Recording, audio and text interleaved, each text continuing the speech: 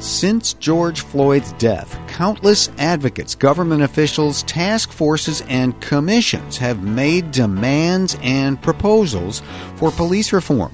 But one reform advocate took a novel approach. She went inside the police organization and joined up. Police reform seasoned with an insider's view.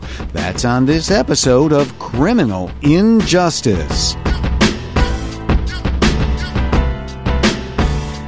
Criminal Injustice is a listener-supported project. Become a member at patreon.com/criminalinjustice. Welcome to Criminal Injustice. I'm David Harris, your all-around justice nerd and geek, and your personal guide to all of the criminal legal space. And, hard as it is to believe, still so lucky to have that wonderful day job as a professor of law at the University of Pittsburgh School of Law. For those of us with a deep and long interest in policing that goes back decades, the months since the death of George Floyd at the hands of a Minneapolis police officer has unveiled a number and variety of proposals for police reform and change that really no one has ever seen. There have been proposals that range from what might charitably be called tinkering at the edges all the way to, in Minneapolis itself, city officials proposing to defund and close the city's police department outright.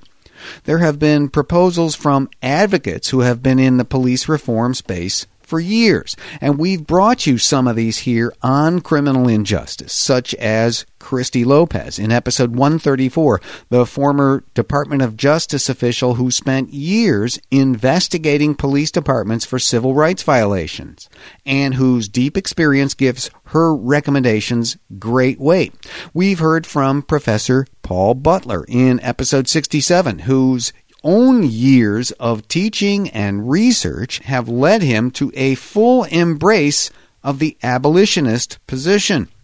And we've heard from reform advocates from within law enforcement too, such as Cedric Alexander in episode 118, a veteran law enforcement leader with his own recommendations. The contrast between these positions can be very great, and honestly, we need to hear from everyone involved. But that contrast, that difference between positions, can sometimes seem too difficult to bridge.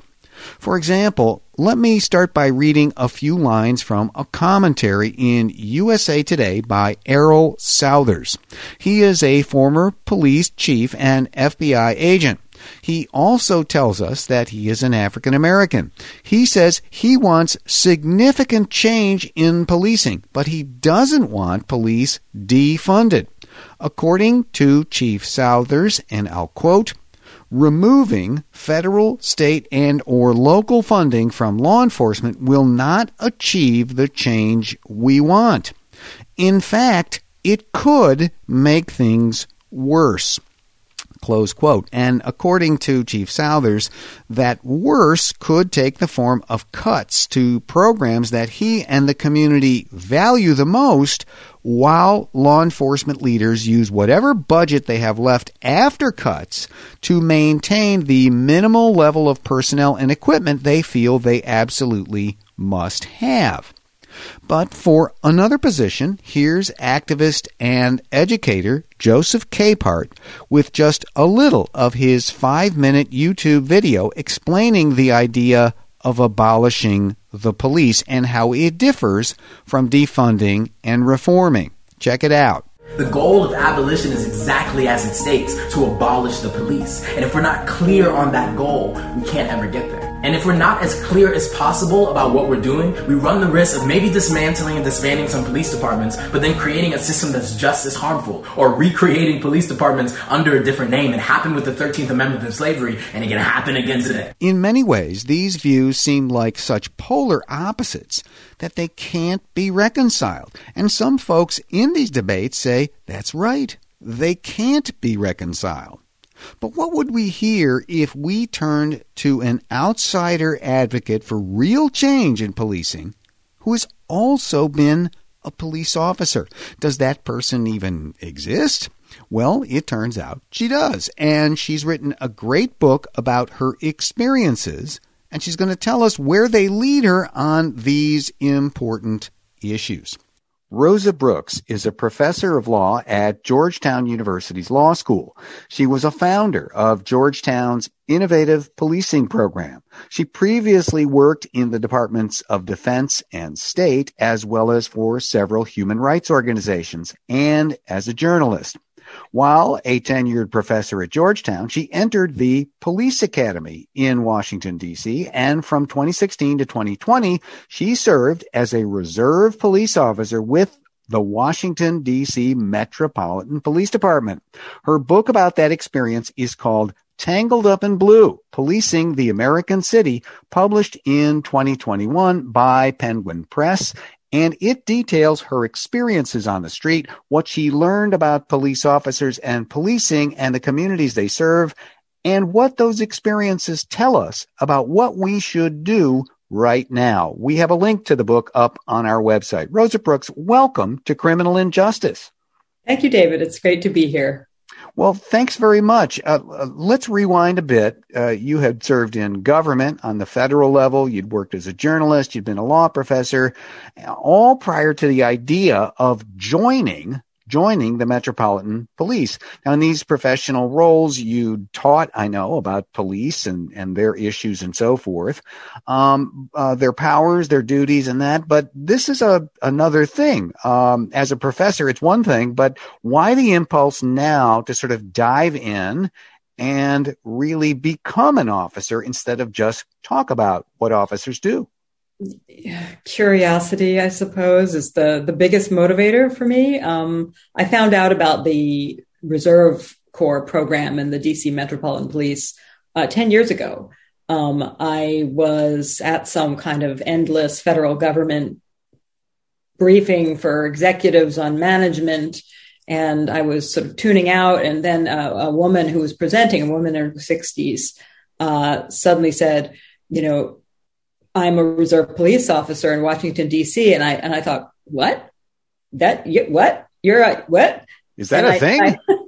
I just thought, that's crazy. Like, you can do that, people can do that. And I got home and I looked it up and found, sure enough, that DC is quite unusual. There are a few other cities that do this, but most cities that have some kind of volunteer program connected to the police, it's a program where people serve as auxiliaries. Maybe they help out directing traffic at parades, that kind of thing. Uh-huh. But DC has a program where you can volunteer to be a police officer, 24 hours a month of patrol, and you go through the same police academy curriculum.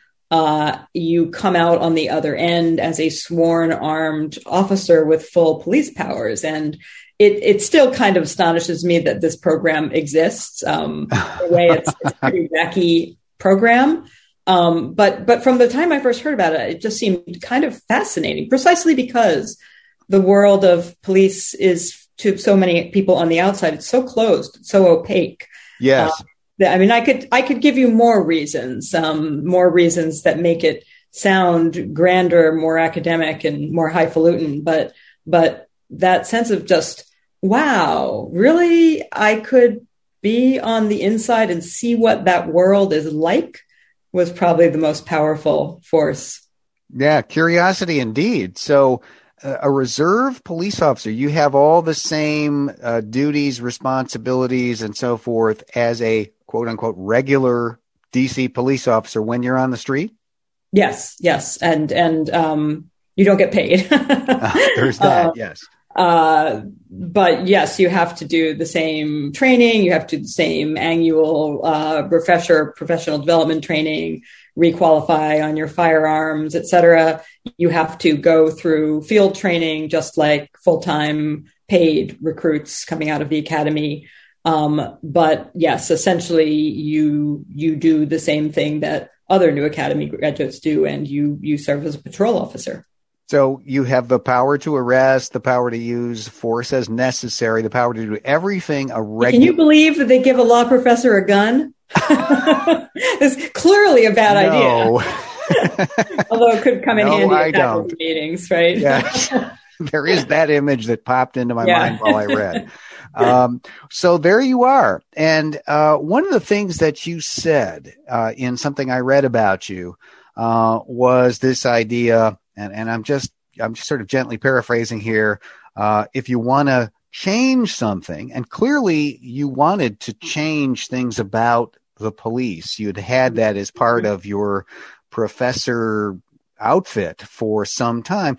To change something, you need to understand it. Were you thinking about that? Oh, absolutely. And I, before I went to law school, I did a master's degree in social anthropology. And I have always been fascinated by the role of the anthropologist as participant observer. And in journalism, instead of calling it participant observation, people call it immersion journalism. So that was certainly a piece of it. I think it could fairly be asked, and I was asked this many times, if you're interested in understanding police culture, you could, why don't you just interview some cops? Uh-huh. And I could have interviewed some cops, but I don't think it is quite the same. I think that when officers are being interviewed by a journalist or an academic, they adapt their comments to what they consider that person wants to hear, what they think Sure. is appropriate. I'm sure you found this yourself. Yes. That doesn't mean that people don't sometimes let their guard down and say all kinds of stuff, but it's harder. Whereas if you're just sitting in a patrol car next to somebody on a 10-hour shift, and you're not a lawyer, you're not a professor, you're not a journalist, you're just their partner for the night. You have very different kinds of conversations, and you hear and see, I think, very different things. Yeah, I would gather that must be right, because I've interviewed my share of police for my work and my books. I've done ride-alongs, which is another step on the spectrum. You're there for the shift, but you're not there for the long haul. This is a whole different thing. I mean, did they know that you had a day job, that you were a reserve officer, things like that? Yeah, sure. No, people knew I was a reserve officer because I would introduce myself that way. And also the district stations are small enough that people on each shift know each other. And if you pop up and they don't know you, you introduce yourself and, oh yeah, you're the reserve officer. Okay, no problem. So that was not a surprise to anybody. And certainly people knew that I, like pretty much all of the reserve officers, had a day job, but nobody was terribly interested. I think that we all think we're much more interesting to others than we in fact are. And my experience was, I went in thinking a little bit like, oh, I hope they won't be intimidated by the fact that I'm so amazingly awesome in my other life, and nobody could care. They couldn't care less. I mean, people were like most people didn't even ask. Every now and then I get, so you're a reserve officer. So, what's your other job? And I would usually say something boring like, lawyer. And I go, oh, okay. Or I teach, and that usually made people assume that I taught elementary school or high school. And virtually nobody asked any follow-up questions, because apparently those are very boring professions to cops. Interesting. Yeah, I love the social anthropologists they're talking. We all think we're a lot more interesting to others than we actually are. So you said the training is all the same. You go through it. It's the same number of weeks and months. But one of the interesting things that you said in the book was that, what really surprised you was not what was in the training, but what did not show up there. We should put it in context. You're in this training right after the events in Ferguson and the death of Michael Brown, the death of Eric Garner. Those are all contemporary events when you're in training. Right. Tamir Rice, Philando Castile. Yes. And many more. Right. Yeah. And those things just didn't appear. Yeah, I mean, I should clarify, by the way, that the training is not identical in the sense that the career recruits are there from essentially 7 a.m. to 3-ish in the afternoon every weekday. For reserve recruits, our classes were 2 evenings a week and all day Saturdays, The only time we were in the same classrooms as the career recruits was to do firearms training and to do emergency vehicles training and a few other things where they put us in with the career classes. But it's the same curriculum, the same skill set, same subject, same tests, all that kind of stuff. It was very striking to me. The whole country seemed to be having a conversation about race and policing and violence. Mm-hmm. What are police for? What should they be doing? Why don't we have better policing? What is better policing? What is good policing? And how could we measure it and know if we have it, if that's what we want? And those are obviously incredibly important questions. And that year, then as now, as you know, there were enormous protests in many major American cities, not yes. as sustained or as large or as widespread as 2020, but very significant. And the whole nation seemed to be talking about policing.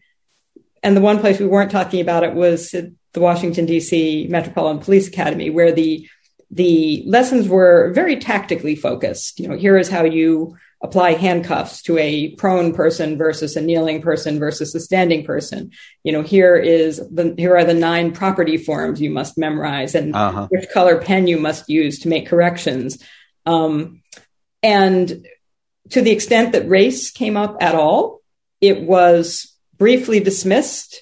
It was dismissed as something that doesn't matter and shouldn't matter and can't matter. We all bleed blue. We police. And as far as people who are not policed, you don't discriminate based on race. The end. We're done. That's the end of talking about race. Use of force, we obviously got much more in depth on the use of force, but it was, again, very tactically focused, very much focused on, both the physical training. Here is how you use your expanding baton. Here is how you do this. And lots of prohibitions. Don't do this, do this. But we weren't talking about the big issues. And that was quite shocking to me, because you would think that in the nation's capital, if anywhere, the people who are training to become police officers, to have that incredible power given to them by the state, that the power to deprive someone of their freedom, the power to kill, deprive someone of their life, you would think of all places there we would be talking about those issues, and we weren't. Yeah. It is an incredible thing. I mean, that moment was the same moment that actually out of which this podcast was birthed. I mean, I wanted deeper discussions on those issues, and I sensed a real hunger in the country for it. And to know that, within the police academy, not happening. But there was one lesson that kept coming up that you said, over and over, really kind of pounded into everyone. And that was about what was happening around you as a police officer. That central lesson that anyone can kill you at any time. Can you talk about that? Yeah, we really did spend a lot of time talking about officer safety. And obviously, officer safety is important. We learning the tactical skills, how to approach a dwelling, how to approach a vehicle safely, and so on. But we also spent a lot of time watching these terrible videos of police officers getting attacked or killed. And then we would analyze them. Officer goes up to a car, somebody jumps out and shoots at him and he's dead. And we would analyze these videos to look at, how could that officer have approached that vehicle differently? What were the tactical errors that led to this officer getting killed? And recruits would watch these on their own time too, sitting in the cafeteria, et cetera, et cetera. And it was constantly drummed into you have a right to go home safe. And there's no such thing as a routine call. Any encounter could turn lethal in a millisecond. Which is true. Obviously that's both profoundly true and profoundly misleading. How is it profoundly misleading? Well, let me start with why it's profoundly true. I mean, sure. The week before I started at the academy, a young female officer in a neighboring jurisdiction was killed.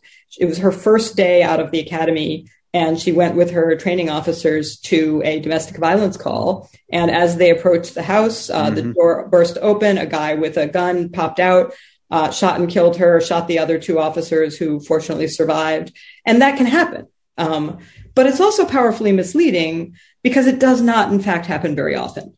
Policing is dangerous relative to many professions, but it doesn't even make the top 10 list of most dangerous occupations in the country. And the number of police officers who do get killed each year is fairly small. And obviously that's not to discount those lives lost either, but just to say that if you have a distorted sense of how likely it is on any given day, in any given encounter, that you're going to face a lethal threat, if your sense is that, anyone could be a threat at any time, the danger is that you start seeing everybody as a threat all of the time. And that can affect how you respond to them. It can affect how jumpy you are. It can affect how quickly you are to yell at them. It can affect the tone you use. It can affect how you treat them. And in the most extreme cases, it can make people trigger happy. And I do think that is part, not the only reason by any means, but a significant part of why so many of the police killings that occur in this country occur. It's a cop who panics. Yeah. This issue is really top of mind for me. I have a whole chapter in my 2020 book, A City Divided, about this very thing, how this is trained into police from the first day. And those videos play an enormous part in setting the tone for a police officer's vision of what he or she will face. And this, of course, plays into the whole mindset of the police officer as warrior, which is far too common. And if you think that deadly lethal violence lurks in every encounter, well, then you need to be a warrior because it's a war out there. And that makes things awfully dangerous. No, to give an analogy, it's a little bit like the scare that sort of began in the 1980s, the notion that there were, pedophiles lurking in every playground waiting to abduct children. And between the 1980s and today, how parents parent and whether they'll let their children play alone in a park has changed dramatically.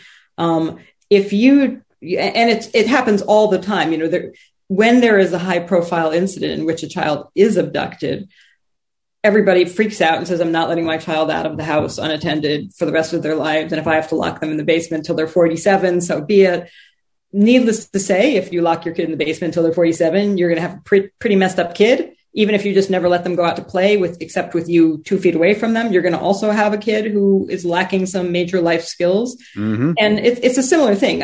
Is there a risk? Yeah, sure. There is a risk. And when it happens, it's awful, but it doesn't happen that often. And if we let ourselves be governed by the fear of something that is statistically pretty unlikely happening, then, that will really distort everything that we do. Yeah. So with that in mind as background, you go out, you're assigned to 7D, which is a district with all of the urban problems, urban ills, crime, and so forth that you'd find in any big city, and maybe more so. And you tell a lot of very, very of strong stories in the book of encounters of people and so forth, and the lessons that they leave on you. Maybe could you pick one out that really left an impression on you? Gosh, I won't take one literally, so you can go wherever you want with this. There are so many, and I think the many of the ones that got to me, unsurprisingly, were ones that involved kids, either as perpetrators or as victims, or as caretakers. And I'll briefly mention just 2 stories. One time this one was very early on, and I was out of the academy. I was still, I was a couple months out of the academy. So I didn't know that much. And we got a call for a domestic violence assault call. My partner and I get there. It quickly turns out that the issue involved a fight between a mother and her daughter. The daughter is 16 or 17. And so I'm outside, I'm interviewing the mother. My partner is inside interviewing the daughter. And then at a certain point, as is sort of standard practice, you switch.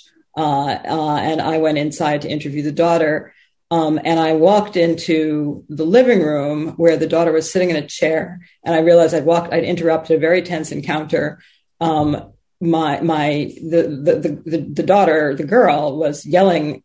She was not yelling. She was saying in a heated voice, she was saying, you didn't have to do that. You didn't have to, yell at me. And my partner was saying, well, I didn't know what you were about to do. I saw you reaching into your bag and, I don't know what you're going to do. You could pull out a gun. And the girl said, well, you're the one with the gun. I was just trying to pull out my phone to show you that I'm the one who called 911. And this went on a little bit. And eventually the girl said, I don't want to talk to you anymore. I'll only talk to Officer Brooks. And, it turned out she and her mother had a new boyfriend. The girl was supposed to be with her grandmother because a court had ordered her out of her mother's custody. She felt very abandoned and rejected by her mother. And meanwhile, while I'm having this conversation with her, and, I have kids who were just at the time, just a little bit younger than she was. So it was impossible as a mother not to just be heartbroken by this girl's sense of rejection. And the assault involves a little bit of hair pulling and sort of, scratching. It wasn't the crime of the century in any case. And both of them seem to have been involved. But while I was talking to her, my partner and the sergeant had arrived, decided that the girl was the primary aggressor in a domestic violence assault and that therefore she had to be arrested. And it just kind of broke my heart and made me feel pretty sick. I was sort of imagining my own daughter in that situation. And was it just that it's so easy to see your own family members in these others? Or, did you get a sense of the limits of what you could accomplish, or whether maybe your task would make things worse? Yeah, no, I think arresting that girl was the absolute worst thing in the world. It was one of the 2 or 3 things that I was involved in during my time as reserve officer that I profoundly regret and feel some sense of discomfort and shame when I think about them. There was no way that arresting that girl made anybody's life better. I'll mention just briefly the other story, which was another call for a person bleeding very badly in a parking lot in a housing project. And my different partner and I get there, and this was a little, sometime later. Eventually, we're approached by 2 children, a girl who probably couldn't have been more than 13, might have been 11 or 12, and a younger boy. And it turned out that their mother had been assaulted, and they were trying to get medical care and the police to take care of the mother. The mother, when she was finally located, was drunk and angry at the fact that the children had called an ambulance and had called the police and kept insisting she didn't want that, she didn't need that. She was probably not only drunk, but on some other substances. She had, visible bruising and blood around her mouth. And watching this little girl and her brother trying to take care of their mother, who is pushing them away and is angry at them. And they didn't even live with the mother. They lived with an aunt. So this wasn't even their home. Was again, so poignant. Just watching these little kids having to do what adults should do in a situation where we couldn't really help. In this particular situation, the description of the person who'd committed the assault was pretty vague, and he was no longer on the scene. So all we could really do was take a report and pass it along to officers on other shifts and the detectives. And just walking away from that little girl, I gave her my card and sort of said, you call anytime. But knowing that this little, knowing what that little girl was going to face, yes, in terms of, having to be the grown up, even when she should have been able to be the child. It's so painful. Just heartbreaking. Let's take a quick break here. We're with author Rosa Brooks. Her excellent new book is called Tangled Up in Blue, Policing the American City. Stay with us. We'll be back in just a second.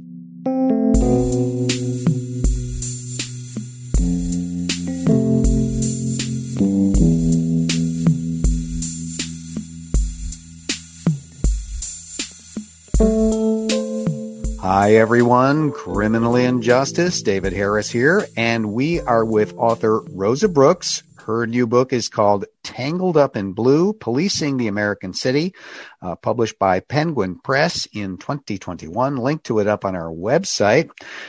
Rosa, before the break, we were talking about some of the things that had happened during your time on the street. And right now, of course, we are recording this 10 months after the death of George Floyd, and the country has seen upheaval about race and policing and racism as never before. And so many suggestions, so many demands, so many ways of approaching changes in policing. But one of the things I wanted to ask that came to mind as I prepared was, you're a resident of the Washington, D.C. area. I know where Georgetown Law School is. It is not far from the capital of the United States.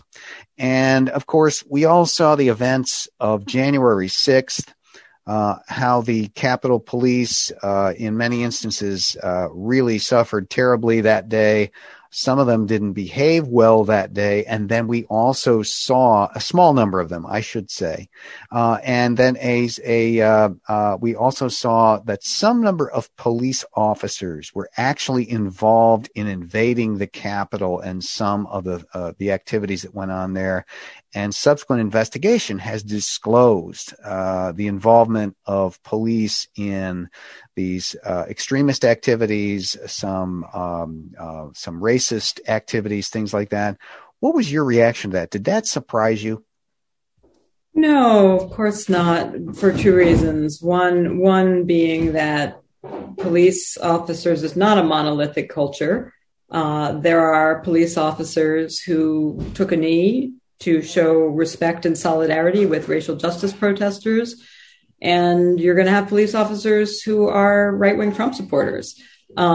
In D.C., I may have gotten a skewed view of this. The D.C. Metropolitan Police is a majority-minority police department, and it is in a overwhelmingly Democratic city.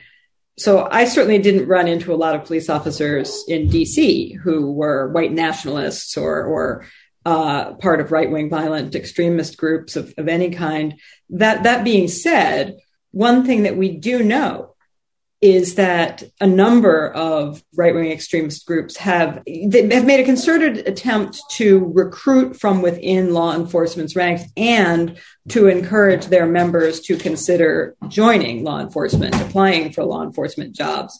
One thing we don't know, and obviously there could be people in law enforcement who are not part of such groups, but who are sympathetic in some degree. One thing we don't know is how widespread the problem is. Mm-hmm. We don't know if it's a marginal problem or a central problem. And I think that's something that obviously one of the challenges ahead for all of us in the coming years is going to be to get a handle on that. And I'm glad that thus far, we've seen the FBI, Homeland Security, and many police leaders taking it extremely seriously. Yeah, and we do see much more seriousness about that now in the following months. Maybe it's been in the time since you finished the work on the book that these very intense discussions about reform and change, even defunding and abolition and so forth, these have all been in the air and seriously discussed. And I wonder what your reaction is to it. I mean, I had one of your colleagues, Christy Lopez, a very, very thoughtful, experienced lawyer and law professor on the podcast not long ago. And I put this question to her. I mean, is reform over? There are a lot of people who say you can't reform the institution. We've tried that. It hasn't worked. Minneapolis was it was one of the places where one of the national initiatives was tried. We've got to basically blow it up and start from scratch. As a person who's not only studied this, but has been out there, what's your reaction? Well, I will say that I haven't studied this nearly as much as you have, or as my colleague Christy has. My own field of scholarship is actually different. It's international law and national security law. So I don't consider myself an expert on this at all. So my perceptions are just that. I think when people say reform has failed, it depends what you mean by reform.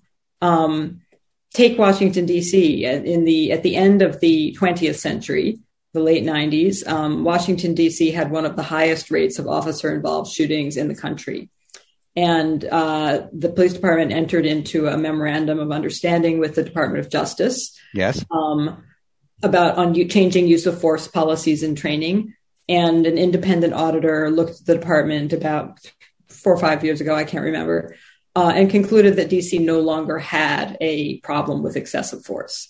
Does that mean that the DC Police Department has no problems at all? No, of course not. But that, I think, is an example of, reform can make a difference. It can make an enormous difference.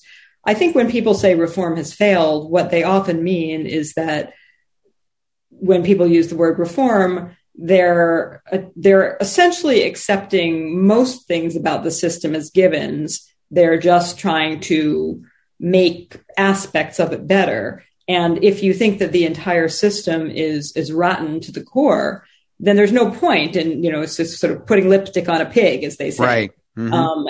And so I don't think it's that reform has, quote, failed. I think when people say that, what they usually mean is it's still a pig, and no pun intended, since obviously that's a derogatory slang term for police.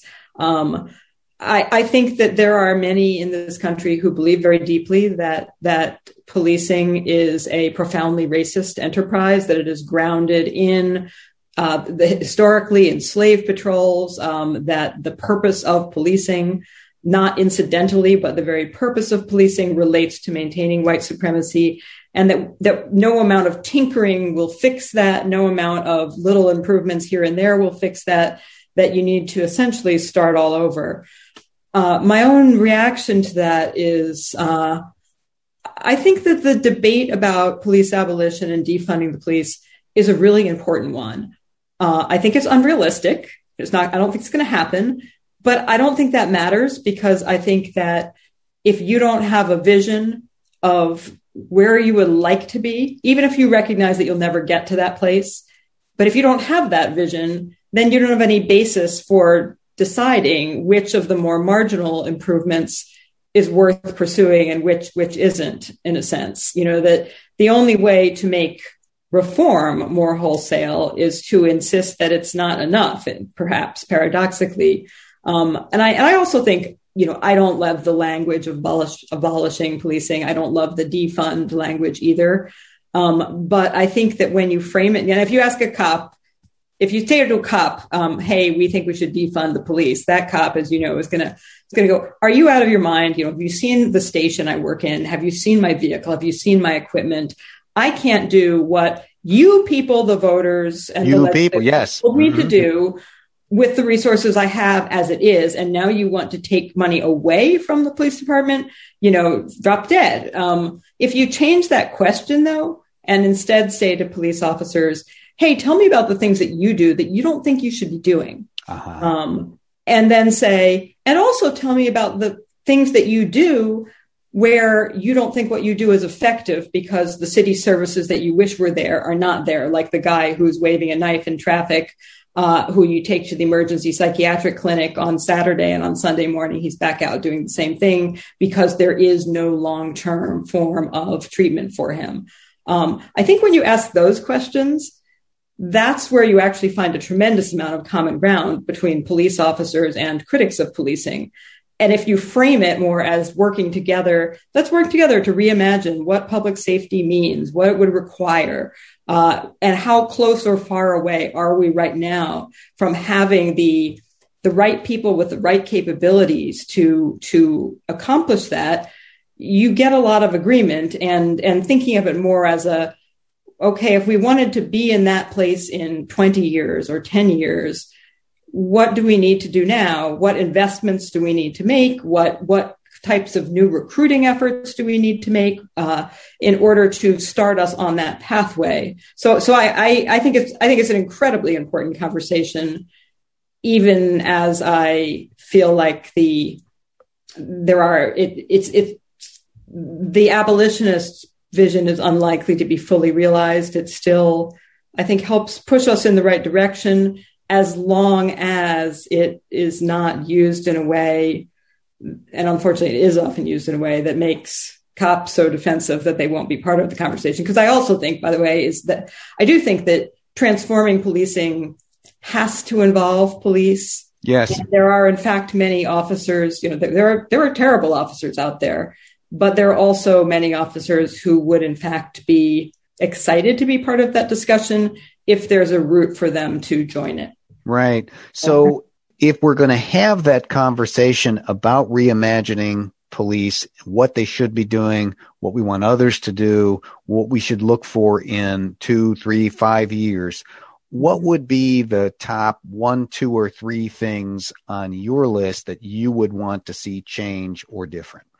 Oh, gosh. So on my list is really long, so it's kind of hard to pick the top 3, but I think police training could be radically reinvented, demilitarized. You may be familiar, but if your listeners aren't, they should look up Sue Rahr's program in the Washington State Law Enforcement Academy. Sue Rahr wrote an important paper, 10 or 12 years ago, 15 years ago, called Guardians versus Warriors. Yes. Where she talked about those 2 different images of police.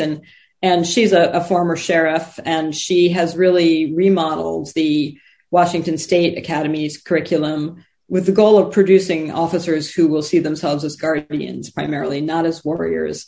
She was part of the President Obama's 21st Century Task Force for exactly that reason. And I could say much more about exactly what that means, but in the interest of time, I won't. So training. Recruiting. I would love to see a national service program in this country with policing as one of the options. I think that it's critically important to bring new people, new voices, new views, new perspectives into policing. I would also love to see a lot more women. That's part of that, actually. A whole other podcast on law enforcement and gender. And I would also like to see police get out of the business of enforcing civil regulations, particularly those relating to traffic. It's so strange that in most of this country, Berkeley's doing an experiment in that right now. It'll be fascinating to see how it goes, but it's so bizarre. If you miss an IRS estimated tax payment, you don't get an armed guy in a uniform showing up at your door telling you to get outside and, potentially frisking you and so on. You get a letter from the IRS eventually. And if you ignore that, you still don't get an armed guy. The armed guy is many, many, many, many, many steps away from you. But if you make a right turn on red when there's a sign that says no right on red, an armed guy is going to stop your car. And so many of the tragedies that we've seen in terms of police killings and police officers getting killed involve vehicle stops. Yes. Often in situations where the original infraction was not a criminal offense at all. It was merely a civil infraction. That would be one quick and easy way to reduce the number of encounters that have that potential to go badly wrong. And that's not to say that police should never stop cars. If you've got a guy who's shooting out the window as he drives, or a fleeing felon, there are sound reasons to try to stop that car. But the civil infractions, absolutely not. Yes. So DWI, sure. Reckless driving, of course, but right. The taillight lens. You've got your foam dice, or obscuring your windshield, or whatever. Yes. And I could go as I'm sure you could go on and on and on. The one other thing I will say, you said 3, so now I'm going to do 4 because I'm a law professor. Would be something that I really try to impress upon my law students. If you don't like police, if you don't like what police do, look in the mirror. Because police do what we tell them to do. They enforce laws that they didn't make, in a social context that they didn't create. and can do very little to change. And if you want to change, if you don't like the fact that so many people are arrested by the police for trivial offenses, or you don't like the fact that so many people in our society are arrested by police and end up incarcerated for excessively long times, go talk to the prosecutors, go talk to the judges, and look in the mirror, because we're the people who elected the people who passed the stupid laws that created that system. And that's not something that police created. And I think that this is the fallacy, in a sense, of the abolish the police movement. You could abolish the police, but the whole rest of that unjust system is still out there.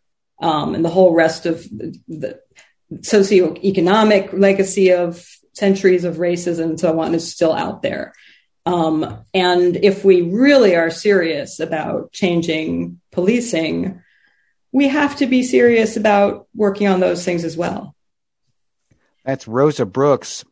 She's the author of a new book called Tangled Up in Blue, Policing the American City, published in 2021. We have a link to the book up on our website. Thanks very much for being my guest here on Criminal Injustice. David, thank you for having me on your podcast. It was a lot of fun. Stick around for another edition of Lawyers Behaving Badly.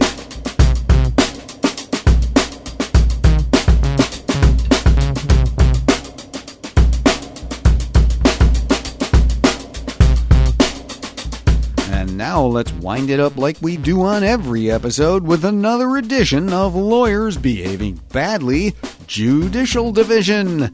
And this episode's Judge Behaving Badly from the Oregonian and the ABA Journal News Online is Judge Darvin Zimmerman of Clark County, Oregon.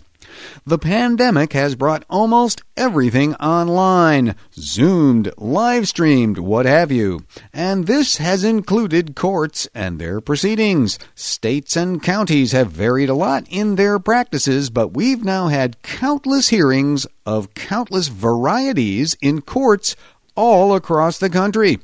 Sometimes, as we know, things can go wrong. I can still clearly recall assembling online for a Zoom committee meeting of some kind, which committee included some attorneys. As we waited for the group to come fully together at the appointed time, an audio stream began to play in our space. As my Zoom mates and I listened, it became obvious that one of our fellow committee persons was sitting in a courtroom somewhere as part of a legal proceeding that was live. Worse, we could soon tell that the proceeding was a closed mental health commitment hearing. It was the legal equivalent of a butt dial call disclosing embarrassing personal information. And of course, speaking of things going wrong, who can forget the lawyer appearing with the cat face filter on him, talking, or should I say meowing, to the judge, but unable to turn the filter off? Well, Judge Darvin Zimmerman had a similar experience, and what was revealed was not pleasant. It seems that Clark County, Oregon, live streams certain kinds of court proceedings. Fine, so do a lot of other counties and organizations. But when the live stream is not cut off after the hearing is over, the whole courtroom is the equivalent of a hot mic. And anyone who might be just sitting and talking is live streamed out for all the world to see and hear. And that was what happened with Judge Zimmerman. Court was over, you see, and so he could just relax and shoot the breeze with one of the court commissioners. And shoot the breeze he did about a local police shooting of an African-American man. The man, Judge Zimmerman said, was really dumb. He was the subject of a low-stakes drug bust, and the dummy, he thought he'd be going to prison. So the dumb guy did the dumb thing and ran from the police, gun in hand. The implication, you really can't blame the police for shooting the guy. And how does everyone in the community react? Well, according to Judge Zimmerman, he describes the man police shot as, quote, the black guy they are trying to make an angel out of, close quote. Now, what the man's race has to do with this is, well, not explained. I guess we white people are all just supposed to understand. You know how it is. But Judge Zimmerman's unintentional live stream performance was not over. He gets going with a demeaning commentary about the shooting victim's father. Here's some audio from the clip. KP's dad says, well, yeah, if he had a gun, I guess it was justified. The next day he wakes up with dollar signs in his eyes, and George Floyd attorneys had already contacted him. Now, did you get that? He describes the father of the man who was shot as having awakened the day after the shooting, quote, with dollar signs in his eyes and George Floyd's attorneys contacting him. Wow, sure is nice to know how our public servants in courtrooms really feel about events of public concern, like police shootings and the victims of those shootings, all of which might someday, in this case or some other, wind up in front of those same public servant judges. Pretty callous. Well, Judge Zimmerman apologized after the recording became public. Quote, my lifetime goal has been and will be to be fair to everyone, he said, close quote. And just in case anyone thought anything bad was meant by that whole black guy remark, he also wants us to know that he spent his, quote, whole life helping and mentoring mainly marginalized youth. Well, I am sure no one would look good all the time with their innermost thoughts exposed.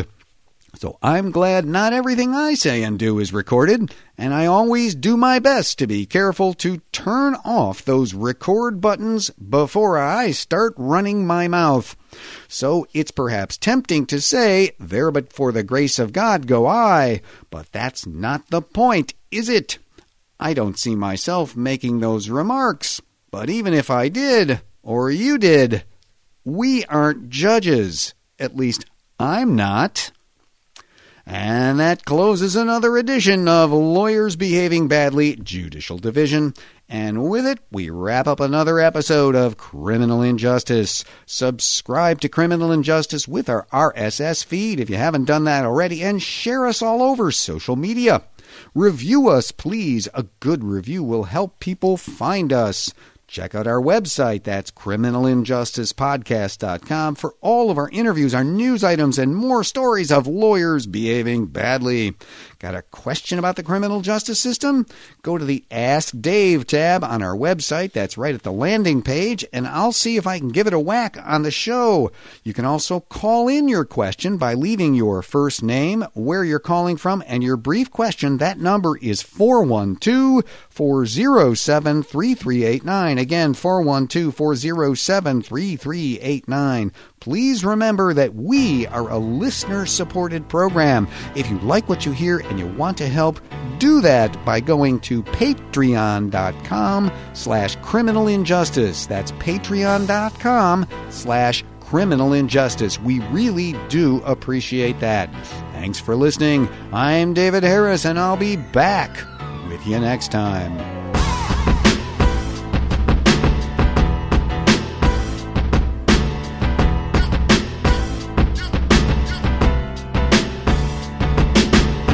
Every day in American courtrooms, forensic science offers evidence to judges and juries. Fingerprints, ballistics, shoe prints, even bite marks. It's supposed to provide scientific proof of guilt. But what if it's a lot less reliable than we think? That's on the next episode of Criminal Injustice. Find it on Apple Podcasts or your favorite podcast app, or at criminalinjusticepodcast.com.